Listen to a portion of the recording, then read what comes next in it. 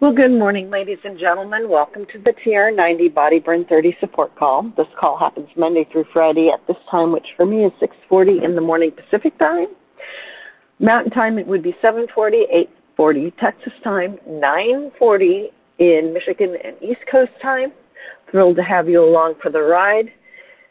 For those of you that don't know who I am, I'm Susan Mann out of Portland, Oregon. I come to you with an education background, but a huge interest in both the health, nutrition, and exercise components of the TR90 program, and I've had that huge interest in those parts, 40 plus years. I'm just going to throw that out there because ever since I was in high school, I had grandparents that weren't doing health-wise, and I knew I didn't want to travel down some of the roads that they had traveled down just because that was kind of how things were back then. So with that being said, if you ever miss these calls, you can pick them up on an application called Sound, S-O-U-N-D, Cloud, C-L-O-U-D. Put in Frank, F-R-A-N-K, Lomas, L-O-M-A-S, and put in TR90, and these calls will pop up back to the beginning when they were first being recorded, which now is 9+ years ago. The more recent months, he's actually been putting in the topic as well as who was speaking that particular day. And there's a wealth of really good information in some of those past calls. And so, if you're stuck for something to do sometime, go back and listen to some of the very early ones because like I said, there's a wealth of information in there.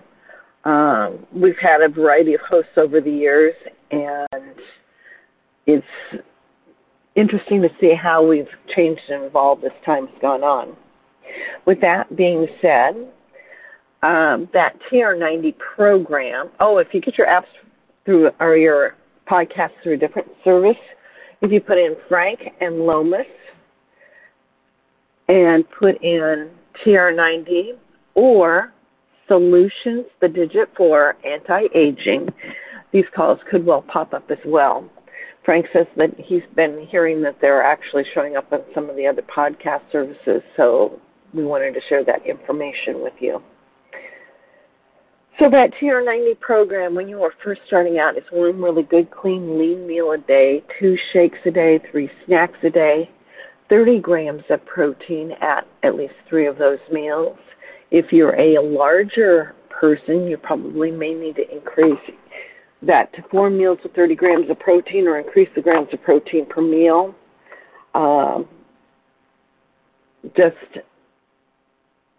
That's really a really good thing to do.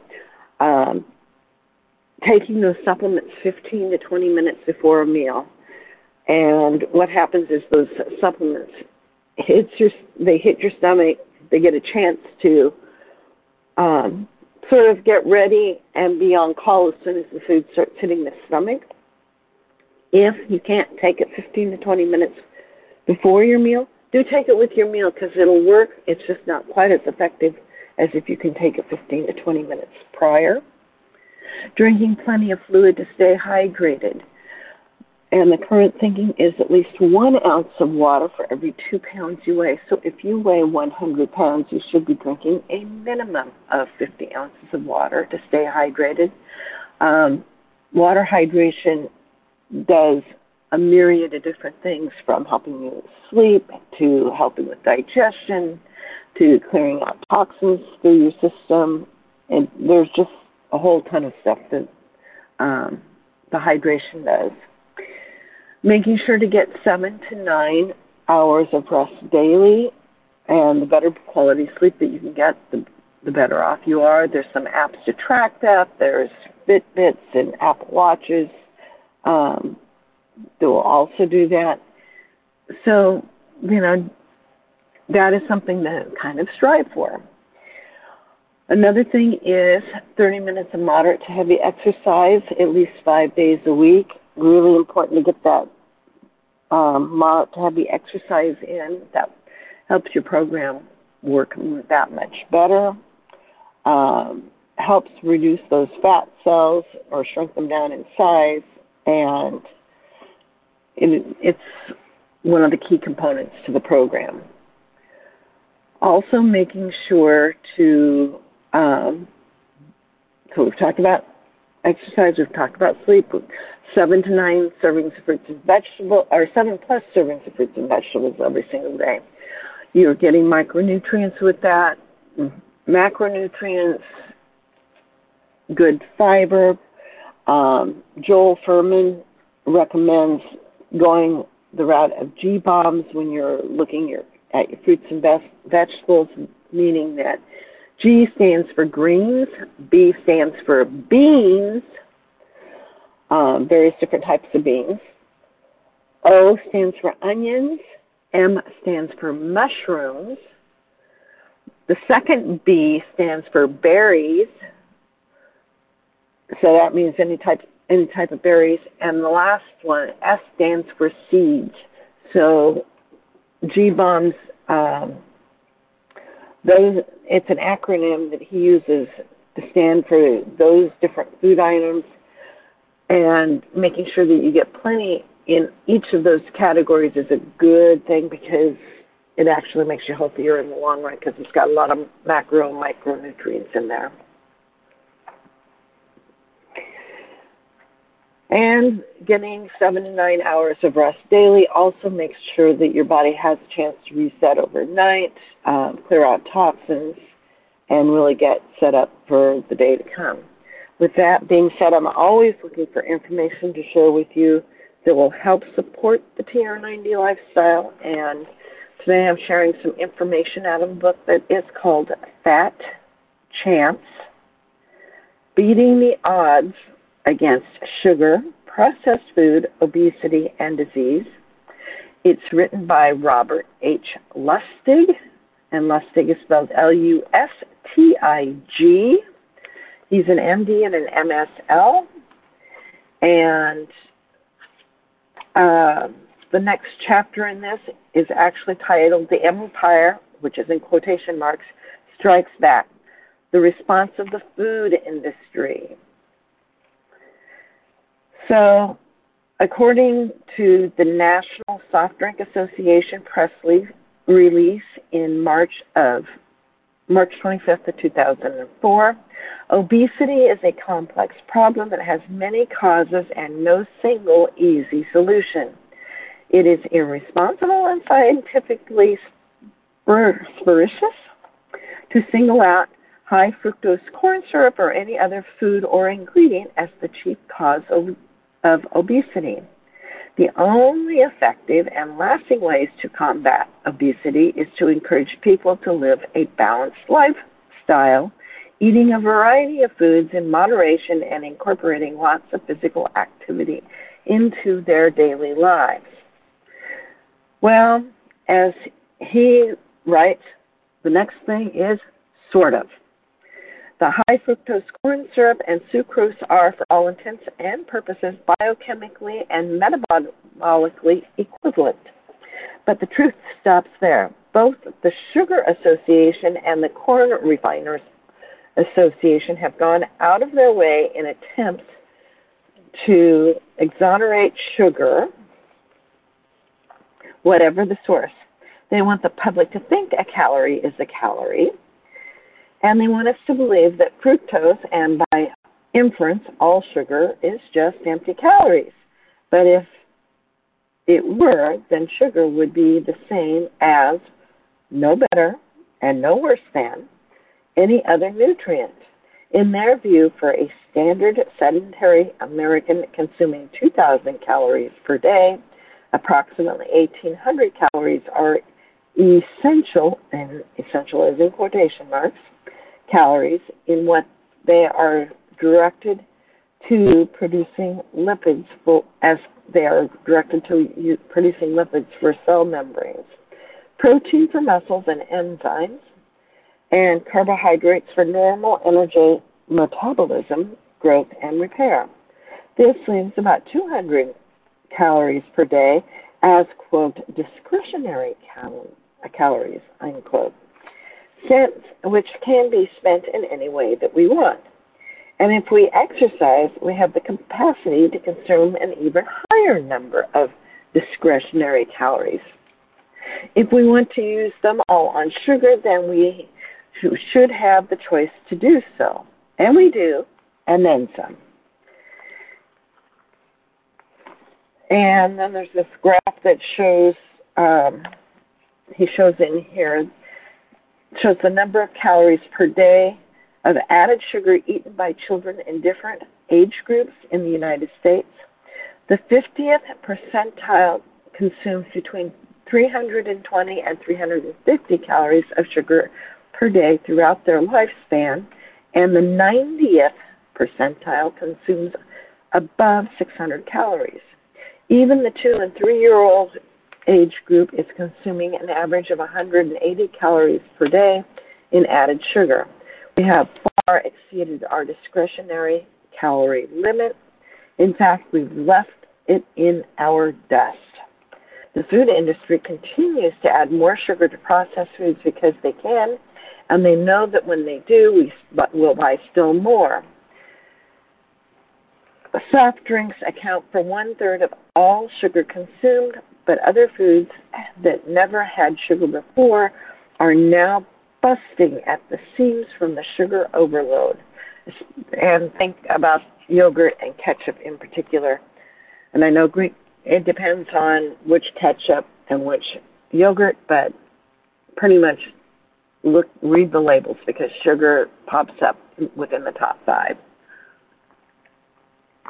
on many of those. So the U.S. sugar glut is a result of more political distortion and behind-the-scenes manipulation than the 2000 Bush-Gore election. We've had a sweet tooth in our consumption of sugar was not a problem until the second half of the 20th century. North America was consistently a sugar deficit area, requiring more imports than exports to meet the growing consumption needs. In chronological order, the events of the past 50 years have escalated the problem to bring us to the precipice of our current public health collapse. 1. The Cuban Revolution in 1959 and the subsequent assumption of power by Fidel Castro cut off our standard sugar supply. The Bay of Pigs incident in 1961 ended any further dialogue or trade with the Castro regime, and we needed a new quote-unquote sugar fix. The second, high fructose corn syrup began to hit our shores in the early 1970s. Initially, the U.S. food industry was somewhat wary of this new product. The eventual introduction of high fructose corn syrup to the Western diet resulted in stability in the U.S. producer price index for sugar because the cost of high fructose corn syrup on average is about half of that of sucrose. Number 3, President Richard Nixon astutely noted that fluctuating food prices foment political unrest, and he directed his Secretary of Agriculture, Earl Rusty Butz, to take food off the table as a political issue. Butz's job was to find a way to make food cheap. High fructose corn syrup fit the bill, and this was one of the impetuses for developing the corn subsidy as part of the Farm Bill. Basically, the U.S. government would underwrite the cost of corn even when it costs more to grow than to sell it. The low cost of high fructose corn syrup drove down the price of both, making both substances cheap and readily available. Number 4, the McGovern Commission edict led to a directed policy on the part of the U.S. Department of Agriculture in the late 1970s to reduce our consumption of dietary fat. So how do you make low fat taste good? Became the question. Add sugar. High fructose sugar was the cheapest alternative around and homegrown to boot. And in the process of switching various processed foods to the low-fat, high-sugar versions, the food industry found that its profits were increasing. And number 5, the final nail in our coffin, came from the second worst hurricane in our history. Everyone remembers Katrina in 2005. Hurricane Allen in 1980 wiped out the entire Caribbean sugar crop in one fell swoop. Sugar futures skyrocketed from 55 cents a pound to a record for that, which was a record for that era, and more than $1 per pound retail. Coca-Cola, which had been holding out in terms of switching from sucrose to high fructose corn syrup, now saw a shortage of raw sugar, ushered in a high fructose corn syrup containing version onto supermarket shelves, and the rest of the food industry quickly followed suit. In the late 1980s, high fructose corn syrup became the most commonly used sweetener in the United States. Currently, 5% of all corn grown in this country is turned into high fructose corn syrup. High fructose corn syrup is no worse for your health than any other forms of sucrose, though it always is devoid of fiber. However, it's cheap, easy to produce, and readily available. So it now permeates nearly all of our food, and we like it, so we buy more. And while high fructose corn syrup is cheaper to produce than sugar, the prices on various foods containing it has remained the same, if not gotten higher. Check out the price of a box of cereal. A win-win for the food industry. And I think I'm going to stop there because the next part of this is actually the food industry's justification for what they're doing, and we're already probably close to being out of time. I'm going to take us off mute so we can say goodbye to each other.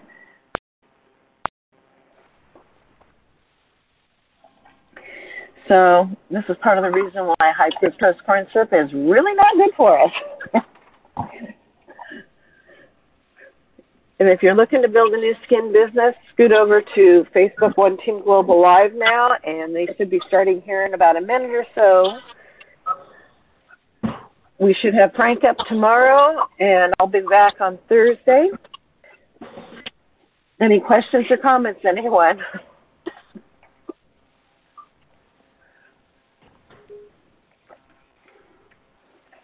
A lot of information density in this particular book, and I'm finding it to be a fascinating read for the whys and the wherefores of how the TR90 program has been put together. It makes eminent sense.